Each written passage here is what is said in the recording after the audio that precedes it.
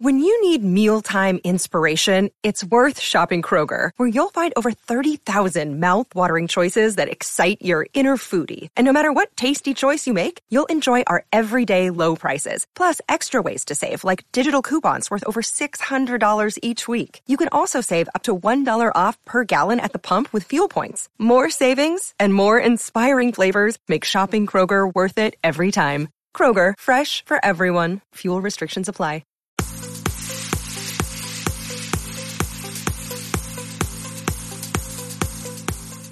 Hey guys, welcome back to the Survival Show podcast. I'm producer Ben, and before we get into today's Manly Musings segment, let me just remind you to hit that subscribe button. That way, you never miss any of our segments or shows. As you listen today, I hope this segment gives you some great food for thought to chew on for your day ahead. All right, let's get into it. Here's the man, the myth, the legend, Master Craig. The other day, I went to grab a quick bite to eat at a small restaurant here in my hometown. And as I was sitting down to look over the menu, the waitress came by. It was a gal that I know fairly well, known her for a number of years. And she lives on a farm, primarily, and hobby farms more than anything. But she waitresses from time to time, actually just to hang out with people and talk. She doesn't really need the money, doesn't need the job. She just likes hanging out with people. And as I was sitting down inside of a restaurant where there were no windows open or anything of that nature, she comments and says, "Hey, it looks like rain." And although that comment seemed, and may seem like to you, pretty benign, really, the more I thought about it, the more it struck me that it's pretty deep. It looks like rain. That's what she said. So the more I thought about it, the more I began to try to understand why she knew, as she was very busy in her work inside of a restaurant and not being outside at all, was able to make the assumption or make the observation that it looked like it was going to rain today. Or going to rain that day, I should say. So it just happened that I was reading some books that I had interest in at the time, and I came across something that was really profound, and it somewhat explains why she knew that it was going to rain. And what I want to do with you today is share with you why that's important for us to understand. So a basic understanding of it is this, is that our brains, the human brain that is, has evolved to recognize patterns. These patterns are a number of things, and allowing us to recognize and see things that could possibly be food. Certain patterns could indicate that there is danger afoot. Certain patterns would be able to find a fork in a drawer rather than a spoon, because a fork looks like a certain thing, whereas the pattern of a spoon looks somewhat different, and so we know that we just open up the drawer and we pick up a fork. So it's vital to understanding that small aspect of our brains, our human brains, that helps us to understand that this pattern recognition is a thing that will keep us safe. It'll help us in dangerous situations, and that's why it's imperative to understand for survival training. Back during the Enlightenment, basically what's also known as Age of Reason, rational thought was seen to be of higher importance than that of religious faith, for example. Meaning, the more conceptual, conceptual is probably not the right word, the more calculating you had to be with your thoughts, the more people thought that those thoughts were of higher value, rather than, for example, religious-based thought, which is based on faith, sometimes based on emotion. Those thoughts that were more calculated were seen to be of more higher importance. And what that did is it started to force people to put the idea of intuition, which is a feeling of your surroundings or a feeling of a situation, and put it in the back of your mind and not really pay attention or listen to it, in favor to make better decisions based upon calculations. So that's why back then, during the age of reason, that those who spent a great deal of time making decisions based upon intuition and feelings and emotions were thought to have lesser intellect than those who made strong, calculated decisions. Those people were held in much higher regard. So that started this path that we're on now, where we don't pay attention to our feelings at all. Definitely, our feelings can get us in trouble in a survival situation, but we must consider the fact that there's a lot of information that we can gather by paying attention to the things that we intuit, the things that we take in, the information that we gather through osmosis that we don't necessarily put a lot of thought into, but is just part of us. So I've been reading this book by Tristan Gooley. If you don't know who Tristan Gooley is, Tristan Gooley has written a number of books on direction finding based upon natural ways. The first book, I believe it was his first book. I'm not really sure if it is his first book, but the first one that I read is called Natural Navigator. What got me interested is I had made a video for my YouTube channel on determining direction utilizing trees in a open field, and Mr. Gooley came on the video and backed me up on it, essentially. And then we had a nice conversation offline about my video, and it was then that I discovered that he had written a whole book on the subject matter, which was pretty cool. So I had this wonderful opportunity to talk with Mr. Gooley, just an incredible gentleman. And I've been lately reading another book that's recently came out called The Nature Instinct, where he discusses basically how to listen to our instincts and pay attention to them and utilize them for, his focus is on becoming a better naturalist and being more aware of what's going on around him in nature for the sake of understanding nature.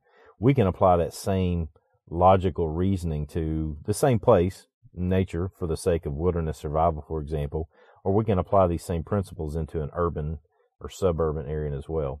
But in this book, he references another book written by Daniel Kahneman, and I hope I'm saying his name right, Kahneman. That's Kahneman.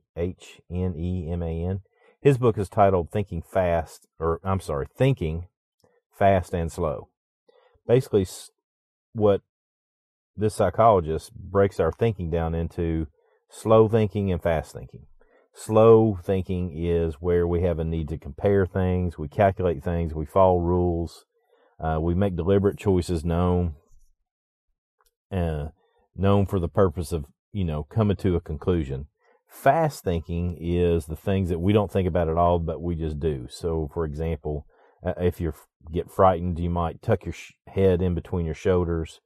You might all of a sudden get a real sense of anger after somebody's been aggressive towards you. And you might even just look at a situation and think it's beautiful, or a person and think they're beautiful, or a tree or a natural setting and just think it's beautiful. Then that is fast thinking. And so if we start to think about our thought processes as being along this line of one end of this line being fast thinking, the other being slow thinking, then we can start to apply this understanding to survival, a study of nature, doing business, and any number of things. So, for example, slow thinking, let's just think of a couple of scenarios here. In slow thinking, let's say that a tornado has come through your area and you're trying to be disaster ready if something were like that to happen. And you've been told by the authorities, hey, your water system's going to be down for 2 weeks before it comes back online, so you'll need to make the necessary arrangements.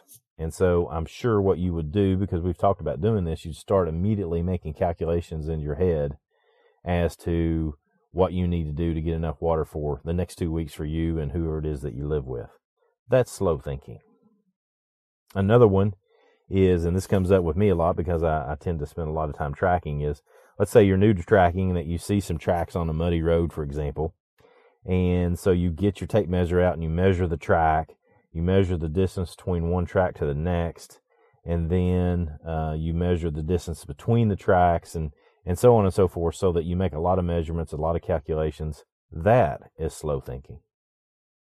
Another example is, say you're going on a hike. You like to go through Smoky Mountain National Park, Pacific Crest Trail, Appalachian Trail, wherever it is. You like to hike somewhere. And you're recognizing after hiking several days that you're averaging somewhere between 10 and 15 miles a day. And the variance is based upon whether the terrain is flat or hilly. 10 miles a day if it's hilly, 15 miles a day if it's flat. You look at your map, you recognize that, hey, the next day that I'm going to be hiking is going to be very hilly. Then you make the calculation that, hey, I'll probably hike about 10 miles tomorrow. Fast thinking is while you're on that trail and a tree falls, you immediately jump out of the way, or you cover your head rather quickly. Another one would be in an urban setting where you see a car that is swerving in front of you as you're driving down the interstate, for example, and instead of running up on it, you'll probably slow down. I mean, you immediately slow down. I mean, you see somebody swerving in front of you, tap the brakes. That's fast thinking. That's you taking care of your survival rather quickly. Another one is in an assault situation, somebody takes a swing at you and you immediately cover your head. That is also fast thinking. You didn't calculate, hey, I now need to pick my arms up and put them across my head to protect myself. So you have fast thinking. So here's the situation. Think about it this way. This is another thing that I like to think about with fast thinking and slow thinking and how you calculate things that are going on around you. Let's say you're at a party. You're having a conversation with a good friend. You're pretty engrossed in it. You'll enjoy the conversation. And then suddenly, across the room, 10, 15 feet away, you hear somebody say your name. Now that you're tuned into, and I'm using this word tuned in, let's say you're tuned into that conversation. Now you can hear everything they're saying about you and what they're saying about you in relationship to, let's say it's your job or something of that nature. So the question I have for you is, what was happening before they mentioned your name? The same two people that were having that conversation about you were having the conversation before you ever heard your name, but did you hear it? No, you did not hear it. But again, maybe you did. And this is what I mean. So your fast thinking part of your brain is probably hearing that conversation as well as many others in the room. It's hearing it, but you don't put any deliberate, conscious thought to thinking about it. Therefore, you don't pay attention to it. If you take the time to pay strict attention to something that's going on around you, listening to what's happening around you, then you'll be able to discern information rather than just ignoring it. So imagine yourself in a wilderness survival situation and you hear a sound like pitter-patter on the leaves. You've noticed over the last hour that the leaves are upturned and look a little bit different. Instead of having big fluffy clouds that look like a sheep, you now have dark gray clouds that are sticking straight up. These are all indicators that bad weather's coming, and you probably need to start making adjustments. That is that basically is your slow thinking. You've paid attention to the clouds, the leaves, and any number of things. But here's what I want to get to. The more time you spend outside, the more a decision based like what we just described with the weather will happen with fast thinking rather than slow thinking. So this is why it somewhat takes us back full circle to this friend of mine who's a waitress, and she's also a farmer, is that she, working as a waitress in a restaurant with the windows closed, not being able to smell if there's water in the air, not being able to feel that the wind is strong, not being able to necessarily have a good visual of the sky, she recognizes based upon past experiences, that it's getting ready to rain. So her comment is, hey, looks like rain, right? So what I want to get at is that anybody that's ever spent any time with Nature Reliance School, particularly me, I like to say this a lot, is at some point in time in every class that I teach, I will take an opportunity and I'll outstretch my arm and I'll point at everybody in the class and I'll say, you. And I'll go around the group and point at everybody and say, you, and you, and you, and you. So I'm speaking to you now, too. You that are listening to me right now. You have more permission. You have my permission to spend more time outside. Now, I do that as a fun thing. We all laugh about it when I do it, and everybody's like, oh, okay, so if I need to get permission from my husband or wife, I can send them to you, yeah, and I'll write you an excuse and all this kind of stuff. It's kind of a joke, but it is there because the more time, because if I'm teaching a wilderness survival class, for example, or Tracy's teaching a wilderness navigation, or my wife, Jennifer's teaching something along the lines of edible plants, the more time that we have people that fall under our instruction and encourage them to get outside, the more their decision making is based upon fast thinking rather than slow thinking. This happens a lot when it comes to tracking. So I get the opportunity, or better said, I take the opportunity to do some sort of tracking every day, whether it's inside, whether I'm working inside of a building, whether I'm going to be outside in a wilderness area, whether I'm going to be in a small town, big city, or wherever. I will spend some time of every day doing something that follows along the lines of studying tracking. The reason I do that is that because I teach a lot of tracking to people that use it to save lives, I want to teach them to be able to use those skills in fast thinking, because that makes things more efficient. That makes things quicker, and it makes things more accurate so that they can get the job done as quickly, because somebody's life may be depending upon it, whether it's a search and rescue person, whether that's a man tracker trying to hunt down a fugitive, any number of things. I want those people to apply the skills in their fast thinking mindset rather than slow thinking. Same thing is true for survival. And this is why it's important, in my opinion, that if you're going to study with somebody, let's say you're going to choose us for survival training, you want to vet the instructors and find out what their background is. There's a common thing happening in the survival community these days, particularly wilderness survival, where somebody takes a certification course that lasts a month or 3 or 4 months or something of that nature. They basically put 5, 6, 7, 8, maybe even 9 weekends in on a class, and now they're a certified instructor. That person has not completed skills enough times to put that into their fast thinking. They're still slow thinking. And so by slow thinking, that's the only way they can teach. Whereas somebody that spent a lifetime, for example, the instructors of Nature Online School, it's not a sell for us, but it is. The more time, some of the things that I do in the outdoors, I've been doing since I was 5 years old. And so it's part of my fast thinking now. I don't really have to think about it. Matter of fact, sometimes I have difficulty putting into words why I think certain things. We've talked about this several times with tree identification. There's certain trees that I know what they are, but I can't really explain to you why I know that it's that. That is because that tree identification has come about and is now utilized in my fast thinking rather than my slow thinking. So again, the question I have for you is the question that the waitress, my friend Teresa, asked me the other day is, it looks like rain. How do you know?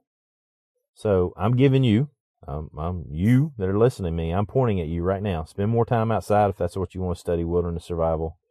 If you want to study more about disaster readiness for an urban or suburban event, then spend more time getting your preparations together. Contact emergency management. That way you can find out what the specific things that could possibly happen in your area are. Go to patreon.com/the survival show, or actually now at this point, we got the website started. Go to the survivalshow.com. That way you can get a link to all the information. We have a fantastic disaster readiness checklist there. And that way you can get on your way to being able to take care of yourself. So with all that said, this has been Craig Cottle for Manly Musings. I am the director of Nature Online School as well as co-host of the Survival Show podcast. Really appreciate you checking us out, hanging out with us.